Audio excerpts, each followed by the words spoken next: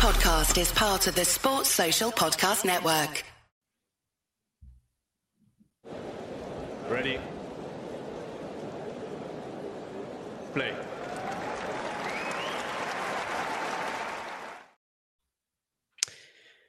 Good afternoon, good morning, good evening, wherever in the world you are tuning in from, whatever time it happens to be there. Will is 10 where you are, right?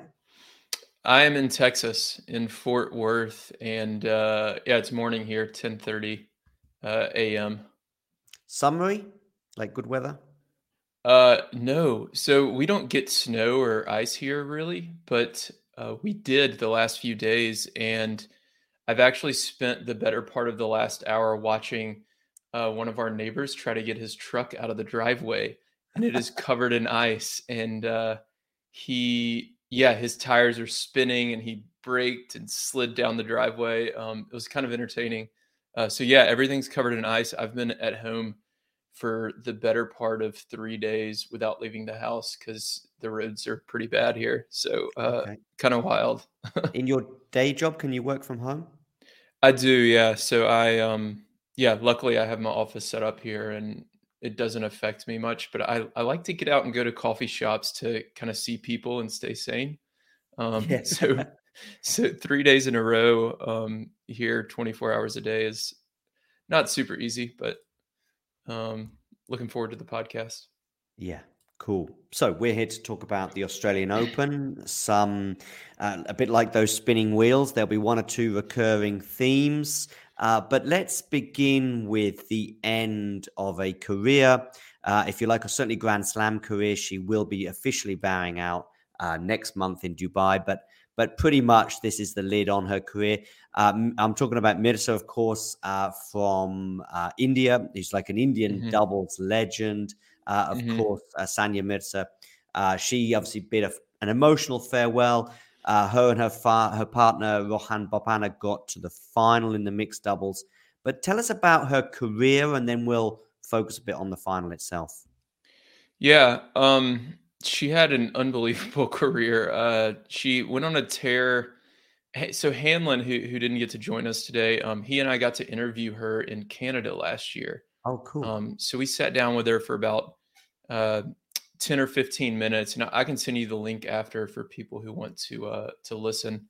But if they just Google like Sania Mirza interviewed tennis tribe, you'll probably find it. But she mentioned retiring during that interview, and yeah, I mean, she has I think 6 Grand Slams. Yep. She went on this tear in, I think it was around 2014, 2015 with Hingis, where they won like 40 something straight matches. Really just an unbelievable doubles player. And I know she does a lot of, she's kind of an icon in India. Big star. Before the interview, we were doing some research and stuff just to make sure we had everything right. And she has like almost as many Instagram and Twitter followers as Serena Williams. Yeah, and she's a doubles player, so it's really incredible what she's done for the game there, and then in her professional career as well. When you would have met her, which would have been about August, did you say, in Canada? It was, yeah. I think the plan was for her to probably bow out at the US Open, but I believe an injury scuppered those plans. And then it was like, okay, let's try and do this again. And fortunately, she was able to do so in Australia. Yeah. So she made, I think the semifinals, she made a good run in Canada with Madison Keys. And then I believe she pulled out of Cincinnati the following week and didn't play the US Open either. So it seemed like maybe she tweaked something in Canada. I don't know that for sure, but that's my guess. So she wanted to have kind of a final run here. And it looks like Dubai, the WTA 1000 event, is going to be her last tournament. Yeah, so this is her final Grand Slam, which is why obviously there was a bit more emotion involved. I had a Twitter interaction with her father, funny enough, about 6 months ago. That's why Imran Mirza, that's why I became aware of a little bit regarding the plan, and then the plan not working out in terms of the US Open. This was probably after the US Open, I'd guess about September, October. And at that juncture, he more or less said, now the plan will move to Australia. But at the moment, because I reached out to him to maybe do a potential interview with her, and I think she was a bit injured at the time, and she wanted to get things back on track, if you like. Sure. Yeah. So she didn't have amazing career, really. She didn't have a glorious farewell, though, of course, because the doubles pairing of her and, as I say, with her friend Rohan Bapana, they lost the mixed doubles final to the Brazilians of Luisa Stefani and Rafael Matos. Tell us a bit about them. Yeah. So I don't know a lot about Rafael Matos. Luisa Stefani, I've followed for a couple years now, and she's actually one of the only players on the women's tour that serves and volleys on a regular basis. She has great hands at the net, amazing defensive skills, which I think is what kind of makes her such a good mixed doubles player. If the guys are ripping forehands, looks like we have a comment here. If the guys are like ripping forehands or blasting serves at her, she has the hands and reflexes to be able to kind of defend. So she's a very good, very smart doubles player. Matos, I watched one of their matches, I believe, and I think he's a lefty and has just your traditional like big lefty forehand, which I imagine would set up Stefani at the net pretty well. But to be honest, I didn't get to watch a whole lot of mixed doubles because I was so focused on the men's and women's doubles. And you can only watch so much. These Grand Slams, I feel just so overwhelmed. And I'll see these results where I'm like, oh, I missed that match. And it's kind of, it's just a lot to take in. Let's go for a broader take then, Will. Where are we with mixed doubles? Do we have solid pairings that go into the tournaments as favorites, or are the pairings changing all the time? For the most part, they're changing a lot, I feel like. One player who's had a lot of success the last few years is Desiree Kravchik. She's won 4 majors, I think, since 2021. In mixed, 2 of them were with Neil Skupski and then 2 with Joe Salisbury. And she seems to play with one of those 2 partners for any given major. I think she's played with Neil slightly more. And they teamed up at the Australian Open and lost. I don't remember which round, but they didn't make it through. But she's had a lot of success and has switched between 2 different partners. You'll see a lot of the time teams team up from the same country. So you'll see Mirza Bopana and Matos and Stefani. That'll happen a lot. But for the most part, I feel like, the players, I don't think there's any science behind it. I've asked players about this, and they're just like, I think I'd like to play with that person. So I'll send them a text and ask if they want to play, and then we'll do it, because mixed isn't the main focus for really anybody, even the main primary doubles players. Okay, cool. All right, let's move on to the women's doubles, because there are a couple of players right now that are making a name for themselves. I think it's 4 slams in a row that they've won when fit. The French Open was obviously missing from that resume because Krejcikova, I think, picked up COVID. And so she's partnered. Krejcikova, anyone familiar with the singles games will be very familiar with her, obviously, in terms of French Open singles winner in 2021. But it's Siniakova as well. That is, she's the doubles number 1. So anyway, tell us a bit about their run and just how they're tearing it up right now. Yeah. So doubles is interesting. So not everybody might know this. For all of the events, they play no ad scoring. So there's a deciding point at deuce or 40 all. And then they play a 10-point tiebreaker for the third. So they don't play a full third set. But the Grand Slams, they play ad scoring and they play a full third out. And when you have that format, it's more likely that the better team is going to come out on top, right? So the Czechs have not lost in that format since 2021, the US Open. They won the Australian Open last year, dropping 0 sets to the finals, and won the finals in 3 sets. They won Wimbledon last year after, like you said, the French Open. Krejcikova had COVID and they couldn't play. So they won Wimbledon last year. The whole tournament, they dropped 1 set to Melchor, Martinez, and Perez. Last year at the U.S. Open, they dropped, I think, 4 sets throughout. So a little bit more rocky, but they win the U.S. Open. And then this year they drop a set in their opening round and then roll through the field. Most of the sets were 6-0, 6-3, 6-2. They really just didn't have any issues with anyone. I think the finals outside of their first match was the tightest, and that was a 4-3 win over Aoyama and Shibahara. So right now in a full best of 3 format, there's really nobody challenging them. They're better than everyone right now. Are you someone who enjoys this when we see this, dominance, if you like? Are you someone that can sit back and admire it and go, wow, this is great? Or are you someone that would rather, things were spread out a little bit, a bit more competition, etc.?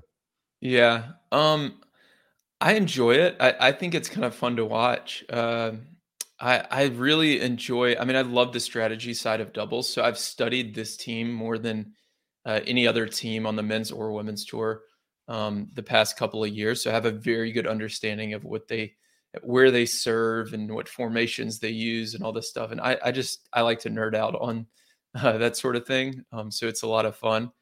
And like I said, since the other tournaments have the no ad, the 10-point tiebreaker, they can't totally dominate those as much. So you do get a little more balance in those. We saw the team I mentioned, Melchor, Martinez, and Perez beat them at Cincinnati last year. They've dropped a few other matches kind of here and there in that other no ad format. So I think it's, good for the game. A lot of people were talking about it after the Australian Open, whereas if there was more parity, people probably wouldn't talk about doubles as much. So overall, I like it. I enjoy watching it. Tell us a bit about Saniakova and her game and what makes her Siniakova, what makes her so good at this. We all know Krejcikova, of course. To be honest with you, I think Krejcikova is number 3 in the doubles rankings right now. And she's just dropped down 1 spot. So obviously they're very much a dominant pairing. But tell us a bit more about Siniakova. And what's amazing, if you zoom out there and scroll out, scroll down a bit, you look at tournaments played. They play less tournaments than anyone, and they're still 1-3. So 12, 10. Yeah, and then most of these doubles players are probably going to be in the 20s once you get down to there. In fact, the next one down would be Kristina Mladenovic at 15, at 12. So everybody else has played 4, 5, 6 more tournaments than them. At least, So Siniakova she's ranked number 1 in doubles. In my opinion, she is the number 1 doubles player in the world. Last year, she won, I think, 6 titles with 4 different partners. So in some of the other tournaments, she doesn't play with Krejcikova for whatever reason. So what makes her so good? She is the best net player in the women's game right now. Her instincts are unbelievable. The way she can read the point, see if you're on offense or defense, and react accordingly. And then Krejcikova sets her up from the baseline so well. She's so solid with her ground stroke. She's able to go cross court or down the line off of both sides. So their best formation is with Krejcikova rallying from the deuce court at the baseline, and then Siniakova in the ad court. She has her forehand volley in the middle, and it just applies so much pressure to that other team. From the baseline, Siniakova is still a very good singles player. She's top, I think, 60-ish in the world in singles. So she's still very good from the baseline. When she is back in the ad court, she has as good a backhand as anyone. She can hit her backhand with Coco Gauff even when they get into that kind of cross-court ad rally. So, she does a good job of hiding her forehand, which is her weakness. So any of those middle balls, she'll just let Krejcikova take it with her backhand, and then she'll rush the net. Yeah, and they like to play on their terms, get into the positions that they like, and say, try to beat us. And so far, nobody can. There was a funny moment in the speeches afterwards. So they beat the Japanese pairing of Ayama and Shibahara. I hope I'm saying that right. There was a funny moment in the speeches afterwards. So there was a kind of from Krejcikova, a sorry, not sorry moment for winning the match. It wasn't those exact words, but it was very similar. But it was funny, and it was taken in good spirits. It was a bit of a breakthrough for the Japanese pairing, right? A little bit. Yeah. Side note: Krejcikova is hilarious. Like, she is. If you ever get a chance to chat with her or listen to her on an interview, Hanlon and I sat down with her at the WTA finals last year. Oh, right. We talked with both of them, and they're so fun and lighthearted, and they were like making jokes. They're really they have great personalities. For Aoyama Shibahara, so they kind of a breakthrough. It was their first Grand Slam final.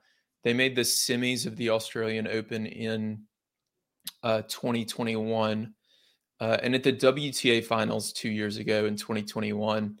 So really not even 2 years ago, like a year and a half ago, they were the 2 seeds. So they were the second best doubles team that year. They made the semis and I think lost to Shea and Mertens, I believe. But they were a really good team that year in 2021. So it wasn't, when you saw them in the draw at the 10 seed, it wasn't totally shocking to say they could make the finals. That was a very reasonable thing. But this was their first Grand Slam final. Okay. Any final thoughts on the women's doubles before we move over to the men? Not really. I mean, it's kind of more of the same with the Czechs dominating, and then a lot of parity otherwise. We saw Golf and Pegula team back up, which I hope they continue to do throughout the year, because that is great for doubles, which I love to see. How did they get on? They made the semis and lost to Aoyama and Shibahara. So they did well. I think they really wanted to try to win the thing. They looked pretty disappointed when they did lose that semifinal match. But I do hope they keep playing together, because it is good for the sport. A lot of fans loved going to watch them play doubles last year. So it's really good for that side of the sport. But outside of that, no big surprises. I was surprised actually to see Mertens and Kudermetova split up after winning the WTA finals last year. What happened there? I don't know why they split up. We chatted with them in the press conference, and it seemed like they were going to team back up again. So I don't know why they did split up, but they actually happened to play each other in the first round of the Australian Open in the doubles draw. And Mertens teamed up with Storm Hunter, formerly Sanders, and Kudermetova played with Samsonova, I believe. There's no bad blood, or are we wondering if there might be? I don't know. Okay. I don't know. I'm not going to speculate. I have no idea. I did hear, I didn't watch the end of that match because the third set was like 5-love or something. And I flipped over to something else. And I did hear the handshake was kind of short. Okay. So whatever you want to make of that. That's the next question. If we're not sure, we sort of focus on the handshake and then we leave it at that. Okay, listen, Will, let's move on to the men's doubles, because we once again have the Australian Open men's title in the hands of some Australians. Last year, of course, we remember the runs of Kokkinakis and Kyrgios. By the way, did Kokkinakis play doubles this year? I don't think he did. He and Kyrgios were signed up. But Kyrgios pulled out the singles with an injury, so that was kind of... Yeah, they backed out, and then the draw kind of... a few spots in the draw kind of opened up, and they had to flip some things around, and I don't think he picked a new partner. So Jason Kubler and Rinky Hijikata, one or two of us, we've all been familiar with Kubler for a little while now, but Hijikata, of course, remember him playing Nadal at the US Open last year in the first round, and I think he might have played Tsitsipas in the singles at this year's Aussie Open as well. So he's sort of on the radar now. He is 21. which in tennis terms means he may well have been around a couple of years. But they were wild cards, and they won the final in straight sets. Tell us about their run. So I tweeted, I think it was after the third round, because I saw them making a run, these Aussie wild cards, and I saw let me pull up the draw here. Second round. No, this must have been after the second round. So another pair of Aussie wild cards, Bolt and Seville, beat Mektic and Pavic in the second round in straight sets. And I was looking at this, and Hijikata Kubler beat Glasspool and Heliovara. And that was two of my semifinal picks in the second round, losing to Aussie wild cards. And I remember Kyrgios Kokkinakis win last year. They actually played another unseeded Aussie team in the finals. I think it was Ebden and Purcell. Yeah. Who ended up having a great year anyways, but they won Wimbledon. And then in 2020, I think Purcell teamed up with somebody else and made the finals. And it was another Aussie wildcard team. So the Aussie fans seem to have this effect on men's doubles. And I don't know, I was kind of wrapping my brain around it because the Kyrgios Kokkinakis thing, like at the beginning of the tournament last year, you could have said, I could see them making a run, right? It's Kyrgios. He's so talented. He's so good at singles. Kokkinakis is a really good singles player with a lot of talent as well. But Hijikata Kubler, like you look at the draw and you're like, no, not them. And they go through and win the thing. And the matches I watched, the thing that just separated them from their opponents was just their energy, which is a thing I don't like to talk about a lot because I can't measure it. And I love analytics and like to be able to be very confident in what I'm saying. But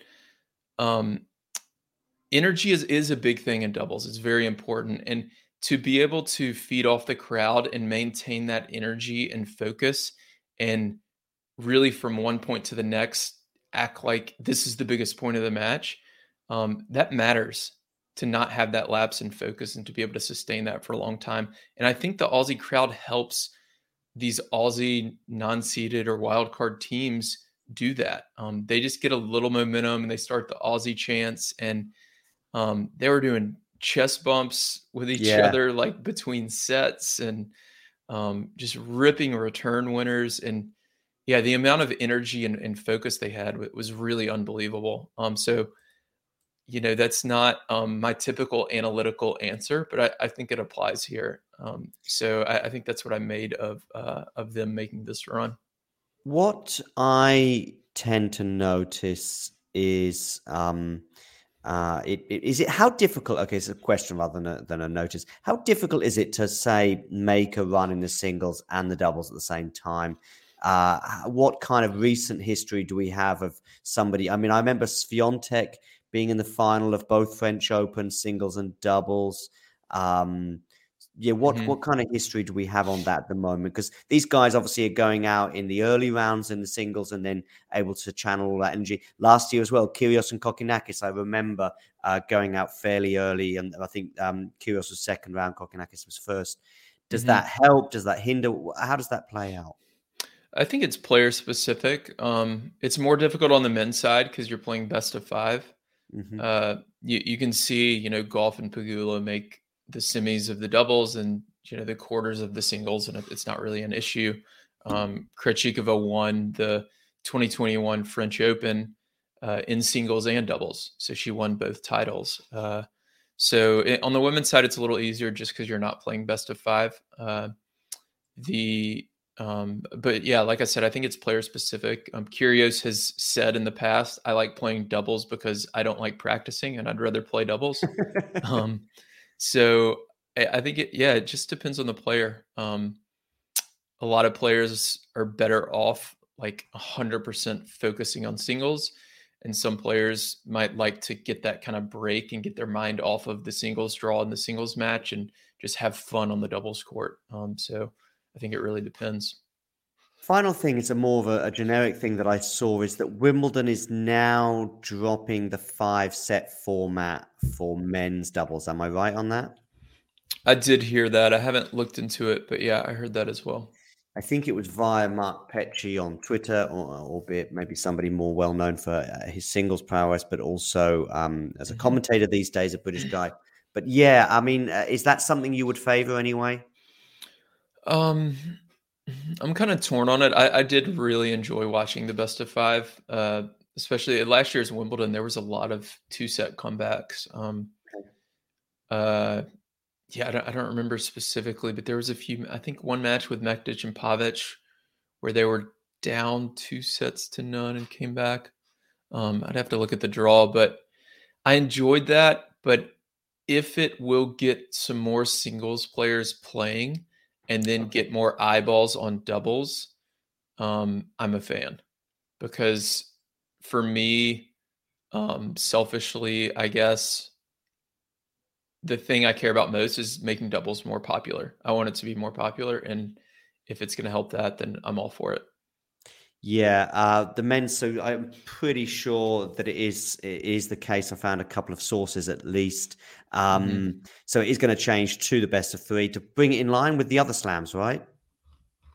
Yeah. The other slams are best of three still. So there's a statement as well from the AELTC, the Lawn Tennis Championship, something or another. This change was recently approved by the main board members of the committee. The decision was made following a wide-ranging consultation, and the change brings Wimbledon into line with the other Grand Slams, as I just said. This update will provide the referee's office with greater certainty when scheduling matches during the event, and we hope it will encourage even more players to enter Wimbledon doubles as a result. But Nick Kyrgios criticized the format last year, calling it the stupidest thing ever. So that's him criticizing the 5-setter. So maybe we'll see him in singles action this year. Yeah. Oh, sorry, the only, I guess the only thing that this, there is a good argument to keep it at best of five, because if, a lot of some of the lower ranked doubles players may not get in, because you can get in on your singles ranking. So if I'm 50 something in the world in doubles, and this singles player decides to play because it's now best of three, I might be sitting out of Wimbledon. So that's the argument there. But right now, like I said, my priority is making doubles more popular. So I'm all for it. Definitely, yeah. Will, brings us to an end for this show. Hopefully we'll be doing more of these throughout the year, particularly after the slams. Where can we find you on social media? Yeah, I'm on Twitter, Instagram, and now we have a TikTok account. We're releasing double strategy videos, video clips of the podcast and things like that on a daily basis for the next month to see how that goes. So yeah, we're on all the social media. You can go to thetennistribe.com and find the podcast. I just released a new ebook that's available for purchase. If you're into double strategy and play doubles and want to learn more about that. But everything is right there. Cool. Yeah, I'm showing it on the screen right now. I've also posted it in the live chat too. So make sure you check that out. If you're watching retrospectively, that's all there for you. Make sure as well you hit the like button. And if you, as I say, watching retrospectively, get in the comments below and let us know your thought on the doubles tournaments down under, but also perhaps the rest of the year and any other doubles related content. Listen, Will, it's been great having you on board for this half an hour. As I say, hopefully we can make this a regular thing after slams. Absolutely. And if doubles ends up getting in the news, either because of a tantrum of a particular player or a particular controversy, then it would be great to have you on board again. Absolutely. We'll definitely do it again. Thanks a lot, John. Sports Social Podcast Network.